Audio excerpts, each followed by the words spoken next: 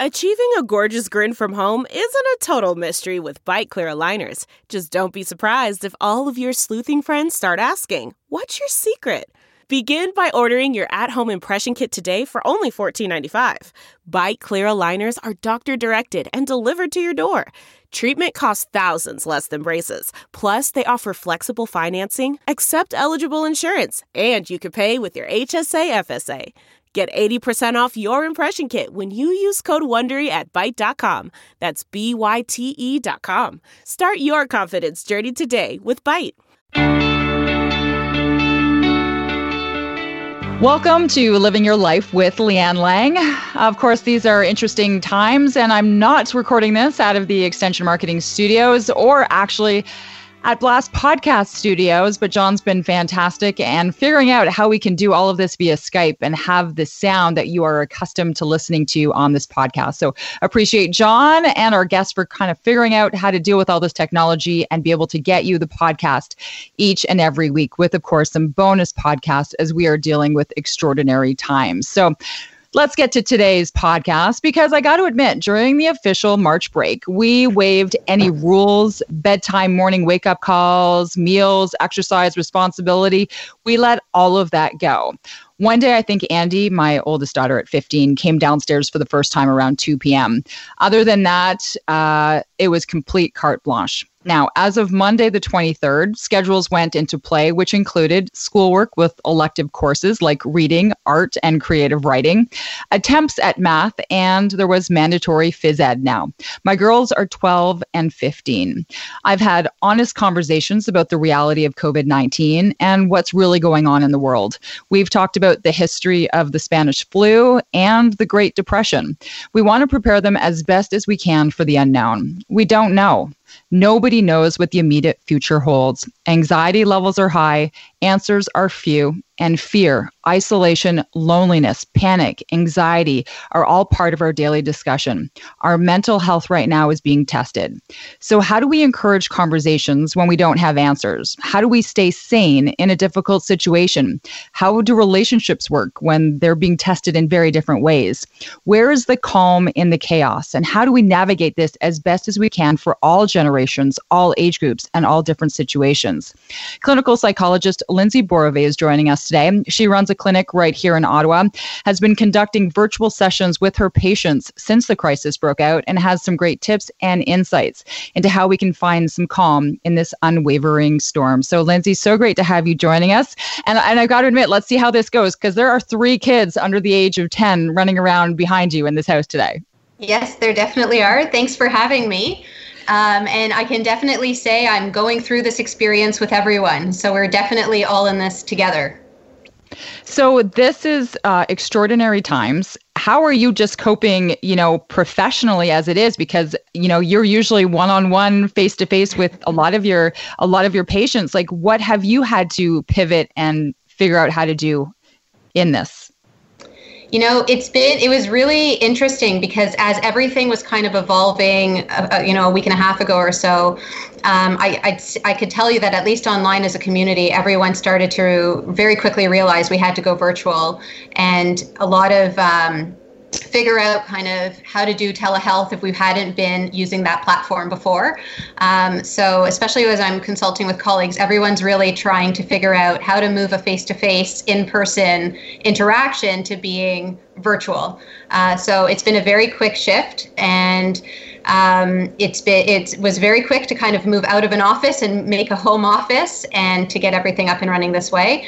But I have to say that the people that I've continued to see, everyone is adjusting quite well to doing this virtually. I was a bit nervous at first to be doing things over a computer. I rely so much on face-to-face interaction and, people's expressions and the nonverbal communication in any type of therapy or consulting or counseling session. And, it actually was a much easier transition than I thought it would be. Mm-hmm. So I've got to ask you, sometimes we look at the experts and kind of go, okay, well, they've got it figured out, do you have it figured out, or is this the big learning curve for you too? I definitely keep telling myself it's time to practice what you preach, and it's definitely putting that to the test. Yeah, I think it definitely is a learning curve, and it definitely is. You really are learning as you go. Like, I think that on the one hand, I might have a bit of a benefit in terms of just kind of knowing what to rely on right away and trying to get routines in order and figuring out how to do it. But even organizing that into my head and then implementing it while also trying to work, same as everybody else, it's definitely been a challenge. Okay, let me ask you this, Lindsay, because what looking at it from a mental health point of view, what is the biggest obstacle, or what are most of us facing at this time that as overall as a community, we are all feeling, we are all sensing? I think that overall what we're all really feeling, and what I'm experiencing with people who I'm talking with and just even myself, it really is anxiety. I mean, we're all, the two biggest triggers or to really contributing to anxiety is the feeling of uncertainty, not feeling in control, and discomfort. And I'd say that we're all going through this exact experience, that we're faced with something as a collective group where it is uncertain. These are very uncertain times. We're not really sure, are we flattening the curve? Are we not flattening the curve? What's going to happen? What's our city going to look like? What's the country going to look like? So there definitely is a lot of uncertainty also with our jobs and the economy. And there's a lot of discomfort, certainly, that arises physically within us. That's that anxiety kind of brewing. And the physical discomfort too. I mean, everyone's in their houses right now, spending a lot more time with their loved ones than they're used to. So there's a major adjustment there. And I think we're all going through that experience together. Right. But when you usually are dealing with your patients and you're talking about discomfort and anxiety and uncertainty, usually there's an answer. Or usually with your clients, you're going to go through this for now and then, or things will return to normal and then. So how do we collectively then, being aware that we have an anxiety and uncertainty and a discomfort, calm ourselves or our relationships or our children? Because I know we're going to get through all the different generations in this conversation, but how do we do that when there is actually no answer to the anxiety, discomfort, right, uncertainty? I think that we have to put one foot in front of the other. So I think that similar to if someone's anxious about something, there's an anticipatory anxiety that someone's anxious about something that's coming up. Yes, there may be an end to that situation, but what's really important is to really look at what's in front of you right now, that we don't know what's going to happen in 6 months from now. So sitting and worrying about all of the what ifs in 6 months from now is not productive use of our time. But what we can control is what's in front of us right now, and how we can manage how we feel and model how to manage that type of stress for our kids is what's important. So I think it's really focusing on short term, the steps that we can take, following the recommendations that are given, and really it is making lemonade out of the lemons that that's going on, to make the time with our family and at home as productive and positive as possible. And I think that if we can make it try to create a more meaningful experience as we're going through this, where we're focusing on the positive that can come out of it, the easier it's going to be, because we don't know what the end is. We don't know how long this is going to be. And you could spend this period of time worrying and catastrophizing and thinking about all the possible negative outcomes, or you can focus on what you've got in front of you and make the most of it. How are you suggesting people make the most of it? What are your tips for staying in the moment or staying aware of what's presently happening? I think, especially a lot of my work is with kids and with families. So I think that part of it is figuring out, what does a day look like? I think that's like the first step. Everyone kind of got moved into their homes. Life got turned upside down. For a lot of the public school kids, last week was March break. So I think a lot of families gave it the week of vacation, and everyone needed that time just to adjust. But now it's kind of getting into, so if we're in this for the longer haul, what should a day look like? And I think part of it is figuring out a bit of routine, and consistency is really important. Daytime is daytime, nighttime's nighttime. So I don't think that staying up all night and sleeping all day and all of that is going to be helpful for anybody. And there's different ways we can get into about talking about, how can we structure different routines and schedules for different age groups and things like that. And I think it's also about really being sure to find joy. I know that sounds like a very odd word to be using in a time like this, but really finding joyful moments. And part of that is using mindfulness. It could be doing meditation. It could be going for walks, appreciating nature, getting out, getting fresh air. So a lot of it has to do with self-care, and looking at the people who you are surrounded with, and making that time, as productive and positive as possible. So it's reconnecting with our loved ones who are with us right now. So, I mean, I made a joke because I know we had talked about this, for some people, their relationships could get stronger. They reconnect, for people who are on the brink of already not enjoying the company of the people that they were with. There's that really funny video that circulated, it was like, okay, you have two options. Option A, you get to quarantine with your wife and child, or there's option B, and it's like B, which I think everyone has seen that video and looked at it, right? So you've got different situations of how people are handling this. And the one thing I really enjoyed in the conversation that we had before we pressed, that before we started recording, is really understanding how each individual age group and where people are at in their lives and at the stage of their lives is going to be going through this in a very different and very completely different way. And they will have different needs and different outlets depending on the age and what they're doing. Is that right? Like, that was pretty big for you. I know, especially since you work with kids. Yeah, definitely. I mean, I look at my own kids. My kids are 3, 7, and 10. So they're all under 10, but they're all still developmentally in different places.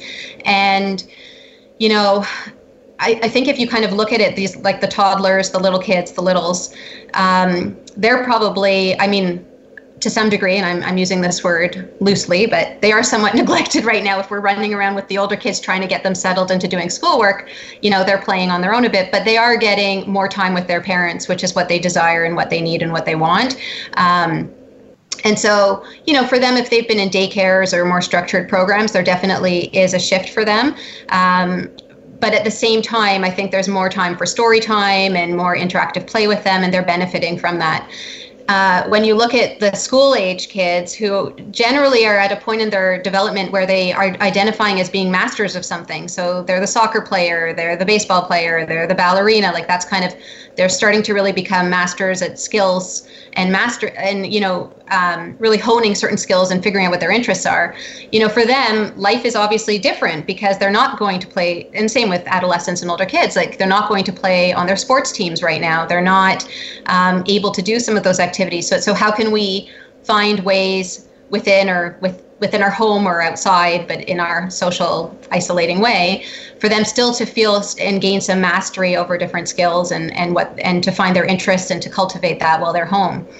I think what's probably hardest, and it's, my hunch is that is for the adolescents is really tough, because developmentally that's a time where they should be kind of taking their eggs out of their baskets with their families, and they're starting to put them more with their friends and developing their autonomy and their independence. And right now they're being put in a situation where they have to stay home. And so I can imagine that being extremely frustrating for them and limiting for them, because they're not doing what they're developmentally should be doing.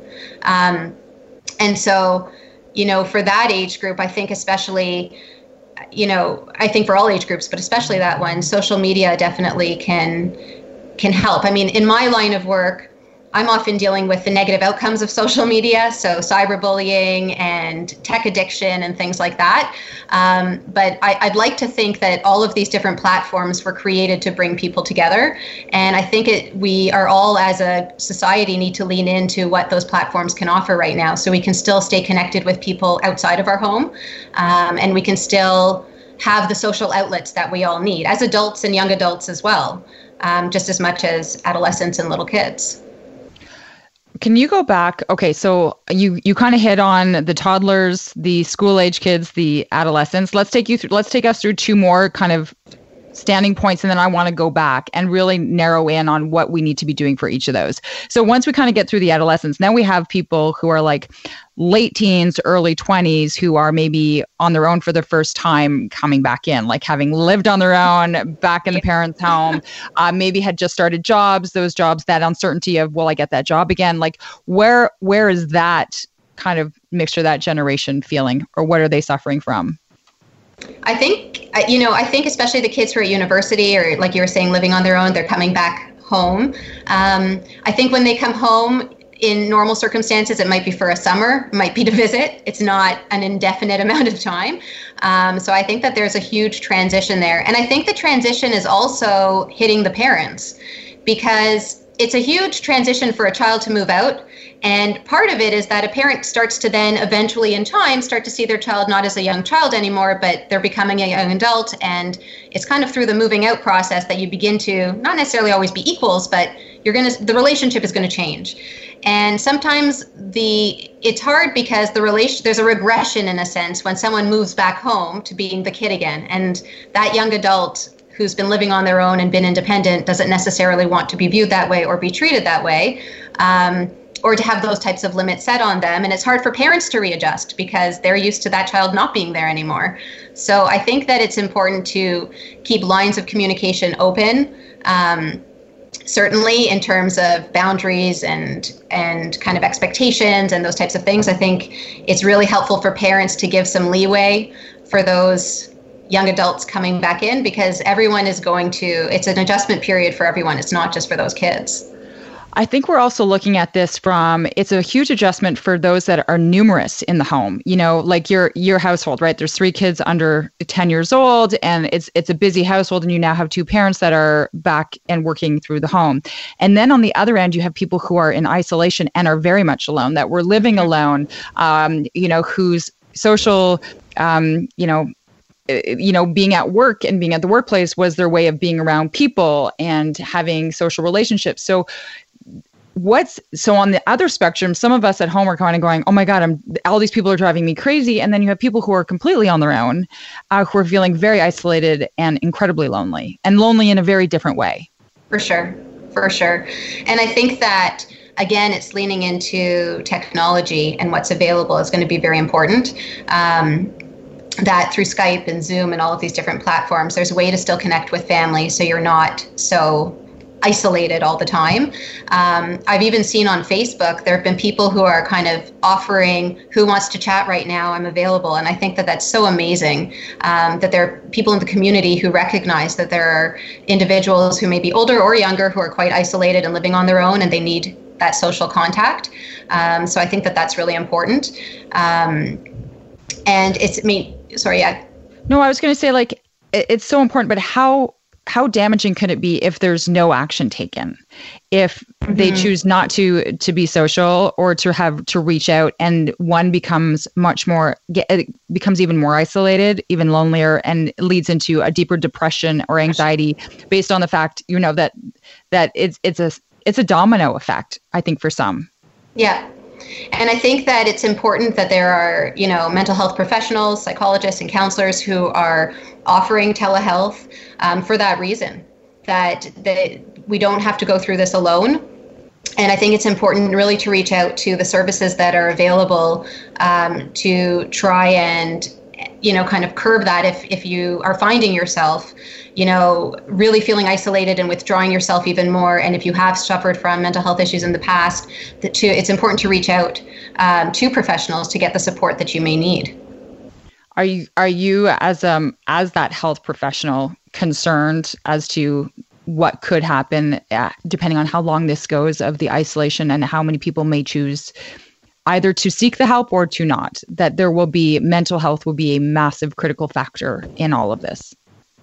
I think that, it is an essential service. And I definitely think in the short run, people are thinking, we'll see how long this goes and I'm going to be okay. I do think in the long run that this is going to be a critical service for a lot of people, certainly, to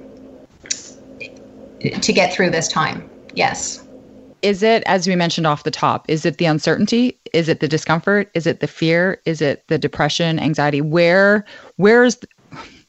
on the scale, is there almost a scale of A to B, or 1 through 10 as to kind of monitoring where we're going with this, even in our own healthy kind of mindsets?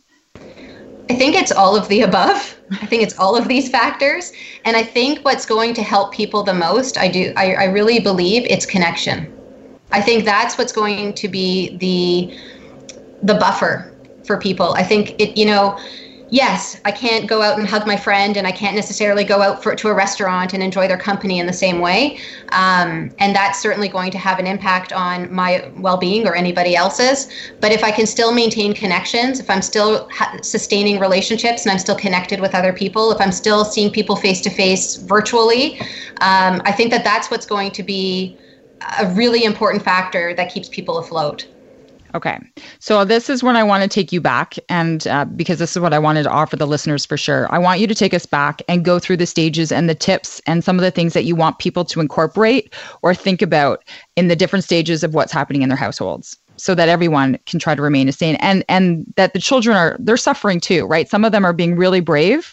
They're being really brave, but their whole lives have been thrown upside down. So let's go through, as you mentioned, let's start with the small ones. Like I'm thinking for some of them that just have like babies and newborns at home, you're good. Yeah. You would have been in isolation anyway. Okay? You're feeling like you are a million miles away from normal life when you've got the newborns at home, right? So it's kind of like life is almost as normal for you. They're all up with a baby. I don't even know if they know what's going on. So we feel for you, but right now you're up for doing feedings and changing diapers. So let's go with the little ones, right? Like I'm looking at the age of like 18 months on. Like I feel for everyone who's chasing babies all day. You're going to be exhausted. It is tiring for sure. I think it goes back to, again, schedules is very important, and consistency. I think chunking the day is very helpful. So kind of putting your day into blocks of time. And depending on how old the toddler is, you can even make a visual schedule for little kids with pictures. You can put tape or Velcro on them so they can help create the schedule for the day. And you would run it like as if they were in school or daycare, that, you have a snack time, you have a lunch time, it's predictable for them. I would try and, as much as you can, get online resources. There's tons of free programs and streaming services that are being offered for story times, for arts projects, things like that. And experiential learning, like baking with mom and, playing with dad. And yeah. Okay, I'm going to ask you this because it even circulating on Facebook and through Instagram, like you see different feeds coming in. And a lot of the times you'll hear people say, right now, and I agree, like our main mission is to stay healthy and to keep our kids alive, right? But some people are like, this is, different times. It's the uncertainty. Let them just be kids and let them do whatever and let them ride this out. So you have two different thought processes. Right? Where do you stand on that? Because I'll see the posts come in and I'm like, yeah, that could be true for like a 17-year-old, but is it true for a, 3 to 14-year-olds? Where do you put the line on when do you know scientifically and from the brain, like from the science behind all of this, that you think structure and, having a continual kind of consistency is better for the child? I think that you can have both. You don't have to have a timer going and be very strict about, now it's snack time, everyone at snack, that's not going to be helpful for anybody. But I think just like adults, we all like some degree of predictability. And our anxiety goes down when we feel like we're in control and we're in a stable environment. And that's what we're trying to provide for our kids.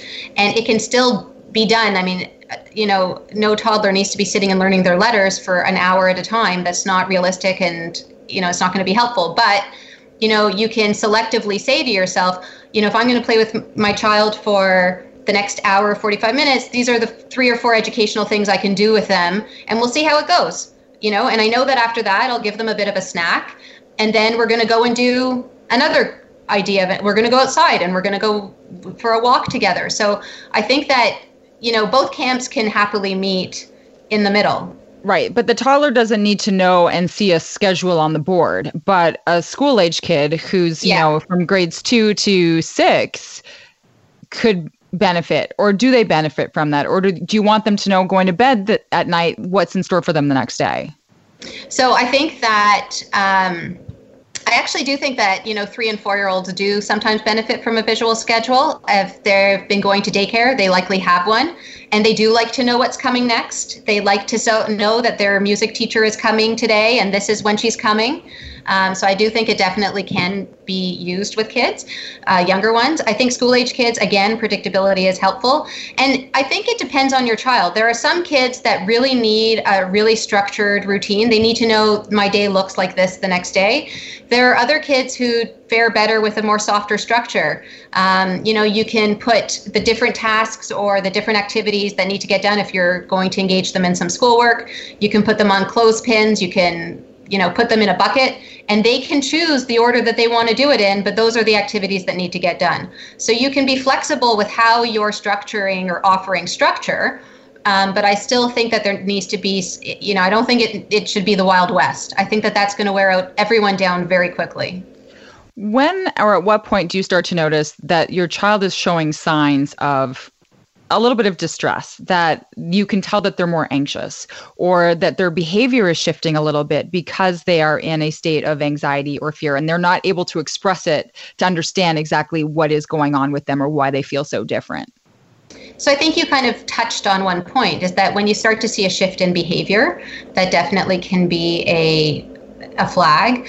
Certainly sleep, if it's hard for them to fall asleep, if they're more clingy at bedtime, if they're getting easily more irritable or they're more frustrated when they generally wouldn't be, if they're more argumentative or they're pushing back a lot more, if they're fighting more with their siblings. A lot of, anxiety can show up in many different ways, especially in kids. But certainly if you're seeing a change in their temperament or you're seeing a change in their overall adaptability, that certainly is a sign that they may be, having difficulty adjusting or they're anxious, for sure. Okay, so how does an anxious parent who is uncertain of the future help parent and provide the security? I think they want to feel safe. I think that becomes, I know in our house, we just want them to feel safe. How do you create that in a child who is shifting their behavior, and you can't blame them, but how do we help them? Right. And I think that this is the important piece, is our own ability to manage our own anxiety, right? The one thing that I keep telling myself, because I keep, I guess, observing it, in me and with the people I'm working with, oftentimes we have kids who have anxiety and we can't relate to their anxiety. They're afraid to go swimming. They're afraid to go to the party. And the parent is just kind of sitting and saying, it's not a big deal. Just go and you'll survive. Just jump in the pool or just go talk to those kids. Yeah. And so it's hard for parents to sometimes be able to emotionally relate to what the child is afraid of or the behavior that the child is expressing, in terms of their oppositional behavior, their refusal to engage in an activity and things like that.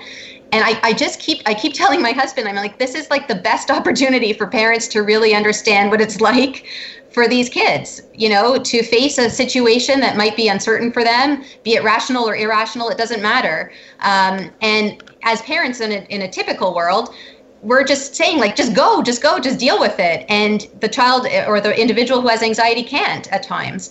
And this is kind of what we're being faced with right now. We're just kind of saying, you're going to have to parent your kids and you're going to have to model for them, but we're in distress as much as they are, if not more, because we know a bit more about what's going on.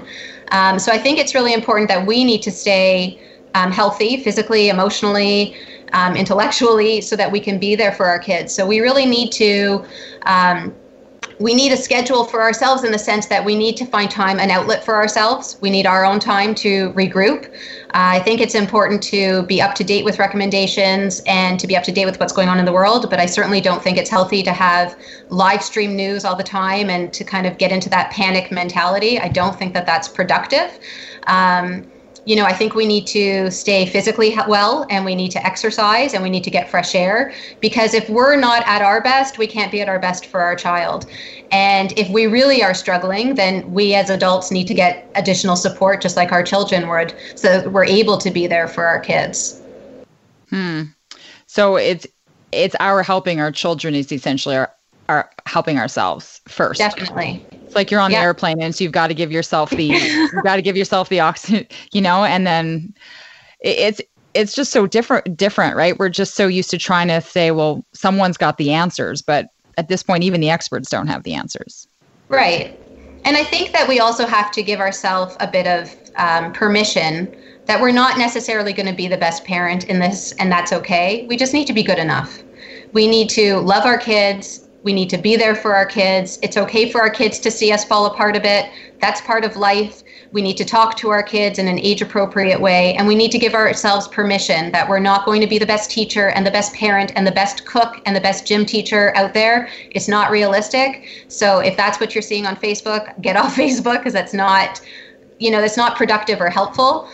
We need to give ourselves permission that we're all going through something and we're doing the best we can, and we'll get through it. Our kids are resilient. We're resilient. As long as we're good enough for them and we can cuddle them at night and tell them we love them and we can spend some time with them and make that time quality time, they will survive. We will get through this. You mentioned nighttime, and I think you mentioned kids are having a tough time going to sleep. But let's be realistic. I think there's a lot of adults out there as well who are having a difficulty going to sleep. What are your suggestions for that? I think usually at nighttime, that's when the emotions tend, no matter what, for child, adult, that's when the emotions start to kind of rev up. For sure. I think that, I think it's helpful to have a sleep routine. So if you have your own wind down routine, make sure you're doing it. If it's taking a bath and listening to calming music, it's important to keep that routine going, because it's that sleep routine that actually signals melatonin to be produced in our brains when we follow the same routine before bedtime routine. I think that if you are someone who's open to or already are doing meditation and mindfulness, it's helpful to do that. I don't think it's helpful to watch the news at 11:30 at night if it's going to trigger your anxiety. Certainly, that's not the time of day to do that. I think we have to find our outlets for what calms us down. And, I was reading a post that a colleague posted recently about, it's important to think about what's next. It's not just about all the catastrophes that could happen in front of us, but it's, what's going to happen after that? Because we will rebuild and we are going to get through it. So thinking about more of the positive terms, the positive things that are going to happen next, the positive things to, the things that are in our future that we can control that can be positive. Okay. Can I call you out on this one though for a second? Yeah. Because I think a lot of people are going to bed anxious because they don't know that, and They don't have jobs right now, or they're worried about paying the bills right now. Mm-hmm. So I think it's, yes, let's say 6 months, a year from now, life will resume and jobs will be back, and, there will be opportunities again. But you have a lot of people going to bed worried, not Definitely. So much even about how they're raising their children, but how they're going to provide food and substance for these children, because a lot of people are losing their jobs. So it's almost like it's like these double whammies. Definitely. Sure, you could choose this way, but your solutions are not the solutions anymore, because those have been taken away also. Definitely. And it's a very difficult time. And I think it's important to, first of all, the different services that are being offered from the government, we all need to make sure that everyone is taking advantage of them and getting the support that everyone's going to need, for sure. And you're right, like this isn't a fairy tale where I'm just going to think about, well, in a year from now, life will be great, so I can go to sleep at night. I mean, that's not a realistic thing. I think that in those moments, we really need to look at what's one step, it's one foot in front of the other. I can't think about in 6 months from now where, even everyone, a lot of people's job, especially people who are self-employed, everyone's, financial stability has been shaken. And it's important to look at what is the next day going to bring, and what can I do about that tomorrow, and what am I going to do? What are my next steps? I think it's really important to break things down rather than looking at the long term and the global, because once we start going there, that's when our mind really can start to spiral. Okay, so how do you, similar to what you'd be doing for your child and having kind of a plan of action and the day breakdown, how are you doing that for adults then at the same time? So I think it's the same type of thinking. So a lot of it is talking about so what is my day looking like right now? What am I doing in terms of work? What am I doing for self-care? What am I doing in terms of really trying to figure out if I have a partner? Obviously, everyone has different living situations. How are we divvying up work? If I'm doing this on my own, I mean, that certainly is an added stress right now for those families. And And it's really trying to create a bit of balance with what we can. And listen, this is not easy. It's easy for me to sit here and say, just go do this. This is very trying for everybody right now. But I think if we can focus on what we can control, what is in front of us, that's when we start to feel a bit more in control, right? And so it is saying, okay, I'm getting up in the morning, I've got to go and, do this for my kids, then I've got to take this time for myself. It's really breaking down the day with what is going to happen. Okay. I mean, I'm looking at it, and I think in my head, I'm like seeing a 1,000 different scenarios, right? I'm seeing also someone, pulling out their hair because they've got so many young kids and they haven't had an adult conversation and they're exhausted. And then, everyone's really bitchy and then we're fighting with each other. And then you're trying to be able to say, this is going to be great quality time for the family. And then the next thing you know, you want to kill each other. Right. Because inevitably, I've got 2 daughters, they get along great. Like they're awesome. But let me tell you, I've seen some stuff come out that's just like, this would never be occurring, so I'm sure that how are people going to deal with that, in that their relationships are being tested in ways they haven't been tested before? I think that everyone needs to find their own space within, even though we're in one place, we all need our own time off. We all need time to have our own outlets. And you know what? It's okay if kids are watching TV because mom and dad, or just mom or just dad, people need a break right now. And that's where I was saying before is you need to give yourself permission. It's okay if your kids are on screens a bit more than they used to be. This is not going to have any permanent damage on them, in the long run, because if the alternative is that you're forcing yourself to play a board game and everyone's screaming, that's not productive time either. Right? So I think it's, again, creating space for each other and creating space for ourselves. And it's making sure that when we are spending time, everyone's in a good space to be able to do that. And if we're not, then it's not happening that night. It might be mom and one kid in one room and another in another room, and that's okay. It's being flexible with what we've got in front of us and what we're able to handle. You had mentioned a little bit earlier about adolescents and that this is really their times when their eggs should have been in a basket of being social. Like this is their social years. There's more importance on being social, on friendships, on these groups. So what do you say to that generation who are listening and to the parents of that generation? Are there lines of you're on your phone too much, or you've been on the phone, or no more discussions, or you've been Snapchatting or TikToking? We want them to be social. There still needs to be limits. There still needs to be boundaries. So I don't think that, phones should be every family is different, but, I wouldn't recommend that kids are going to sleep with their phones so they're up all night talking with their friends anytime. I don't think that necessarily would change at this point. But, I do think, and I would still be encouraging those kids to spend time with their families and with the people who are face-to-face with them. But I also would definitely understand when they want to be off on their own and hanging out online with their friends and chatting and doing those things, that is appropriate for them and it's good for them. I'd want them to keep their friendships going as long as it can remain positive, and as long as I don't see that the increased engagement on social media is having a direct emotional impact on their well-being. Yeah, and they're the ones that are trying to, they want to get out, they want to leave the house. Usually they're able to get out and to go out. So, they don't have that outlet. They don't have, I find for them, it's and their future, their schooling, their schooling is much more important. There's graduating kids in grade 12 who there's so many added pressures to them right now of the unknown of what they had intended life to be like. Mm-hmm. I would think for them, it's probably one of the toughest age groups and demographics to be dealing with this. Mm-hmm. Definitely. And I think that as a collective, they're all going through it together. It's not happening to one of them individually. And so what happens to their year, what happens to their grade, everyone of that cohort is going to go through that, whatever that outcome ends up being. I know that there are some schools who are doing exams online now.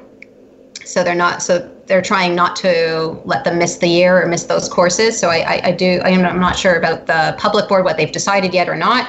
But I know in the private system that they're still trying to continue that education. I think that with adolescents, there's a lot more compromise and discussion when you're making rules or guidelines or things on a typical day. But I do believe when things come down to health and safety, that's when parents need to intervene. And right now, the decision to stay in is a health and safety decision. It's not up for compromise with kids.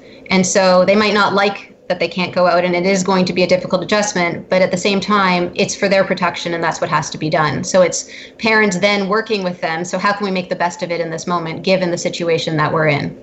And really involving them and including them in that conversation.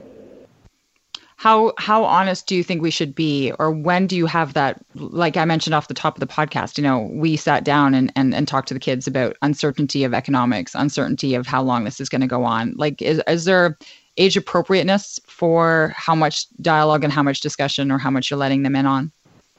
Definitely. I think that kids need to know what's going on for what's appropriate for their age and stage of development. Little kids need to know they need to wash their hands, they need to stay healthy and safe, and, they don't need to know about the financial precariousness of our society, right? I think it also depends on the child. I mean, if someone's prone to be quite anxious, giving them more and more details to what's going on is not going to help them right now. But I also think we need to be upfront and honest about, like, kids are going to wonder, why can't I get together with my friends? You need to have an answer. But I think the answer that you give is going to depend on their own temperament and what they're capable of really understanding and their age and stage of development. They need to know what they need to know to keep them safe and to understand what's going on. But what you're going to tell a 17-year-old is certainly not going to be the same as what you tell a 7-year-old. And there's a lot of different videos and sites that are up and available to help parents guide them through that conversation with their kids. So they don't necessarily have to have the conversation alone if they're uncomfortable doing that. What are some of the resources that you are giving for people to go to, either for the clients coming out of your, you work a ton with children, but where do you suggest people go if they are kind of needing more than the typical just being able to go on Facebook or saying, hey, does anyone want to chat? Where do you suggest? Well, I think that if someone feels like they need additional support in terms of therapy, there's always in Ottawa, there's the Ottawa Academy of Psychology, where it's a directory of psychologists, and the ones who are offering telehealth it should be on that website right now. So if people are looking for professional help, there's that. There's certainly different colleges for psychotherapists and social workers. I'm sure they're doing the same things. So I think if people feel like they need additional support in that way, then you need to look online at the various colleges or resources available. For youth, it could be YSB, things like that. I'm trying to kind of cultivate a list of websites that people keep kind of sending me with videos to help with kids and things like that. One that was sent around, I'm just trying to pull it up because I don't know it off by heart. It was from Brain Pop, and it's for school-age kids. And it just really explains in a scientific way what COVID-19 is and how we can stay safe. So I'm happy to kind of send you some links later on, once I kind of get it all cultivated, that you can kind of share out. If you think that'd be helpful. Trust me, Lindsay, I will take any links, and I will attach to all the links into the show notes so that people have access to being able to find age-appropriate information and tools to be able to help the kids. And for you, it's like I love how you say that. This is not the time for us to be the perfect parent, perfect teacher, perfect gym teacher, perfect baker, perfect homemaker, right? Like this is not the time. It's really it's about keeping us safe. It's staying home, staying safe, and coming out of this as best we can the other end. Like, as a health professional yourself, like, what are the biggest things that you're telling yourself that you would normally tell your patients and your clients that you're trying to incorporate? So for me, what I've actually been telling myself, and I really am trying to, I believe it, so I'm trying to live it, because we can believe a lot of things and we don't always live them, right? As horrible of everything that's going on, I really am staying positive. And I'm seeing the opportunity that's presenting itself in all of this. And for me, the opportunity is to slow down. I think that we often are running around, we forget our priorities, we're busy with meetings, we're busy on our phones and trying to increase our work and help our patients or our clients or everything else. And that's not really possible right now. And it's been hard for me to adjust, my headspace and my thinking.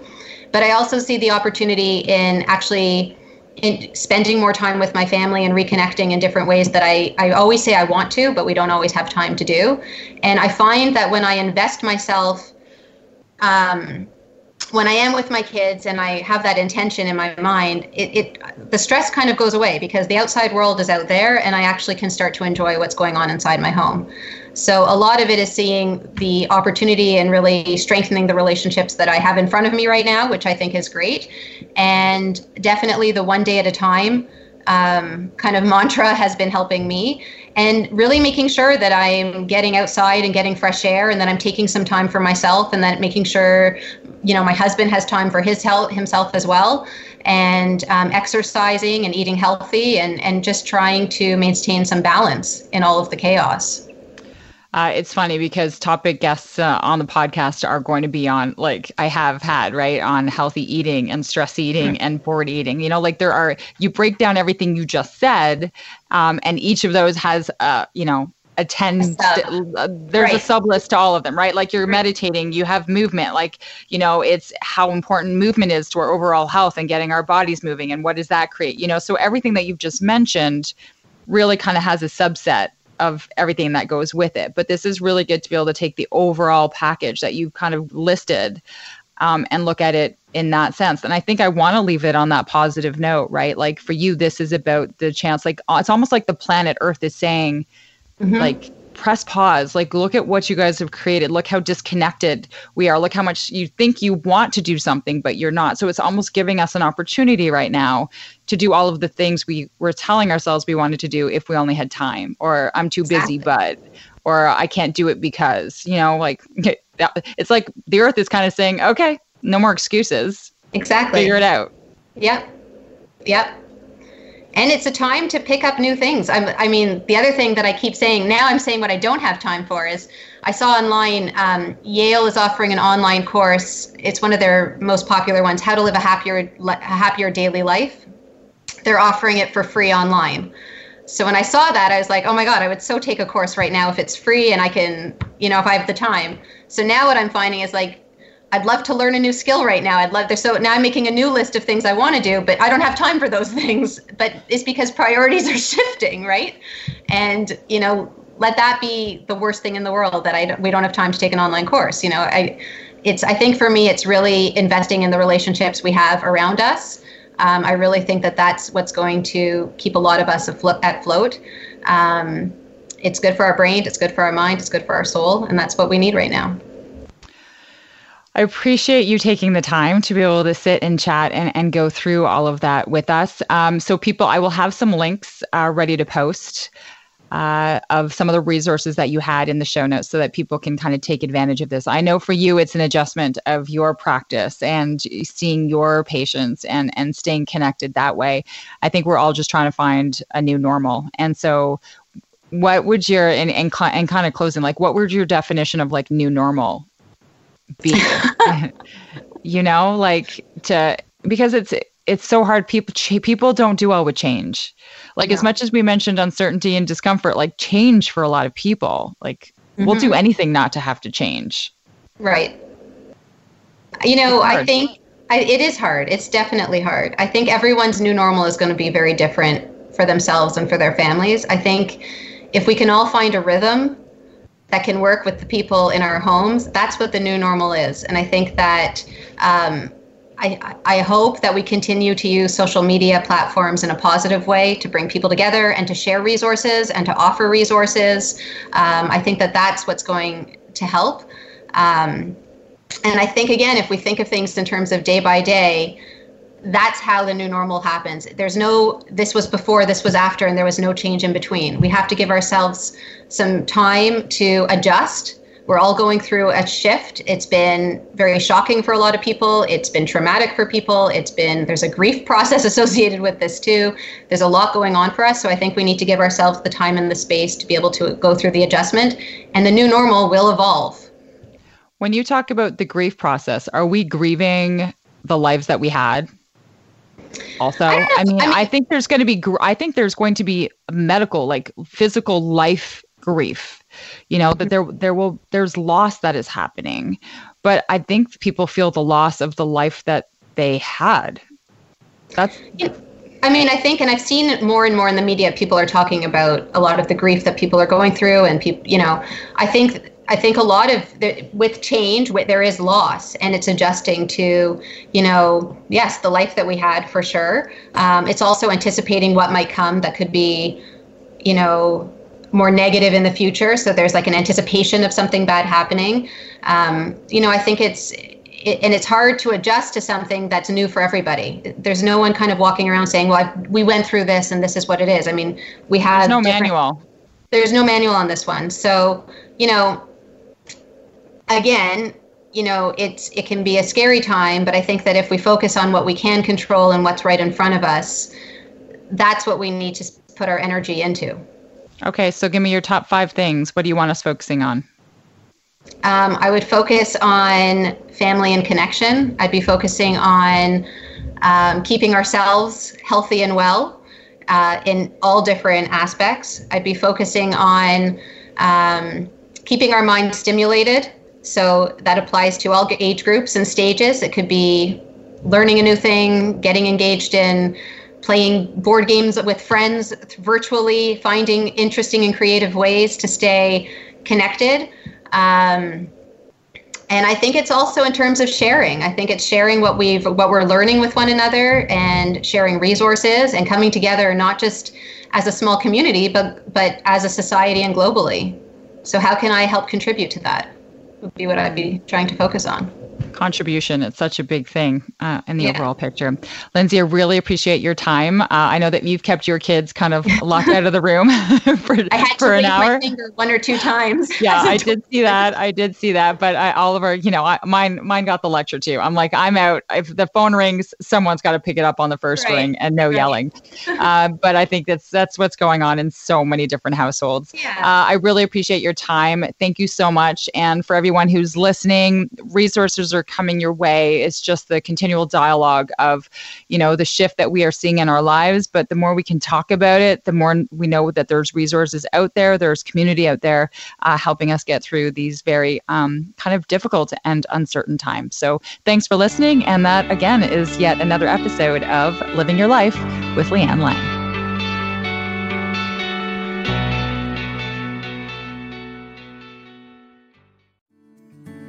Come on a journey like no other, where you will discover many roads that will lead you to a happier, healthier, and more stress-free life.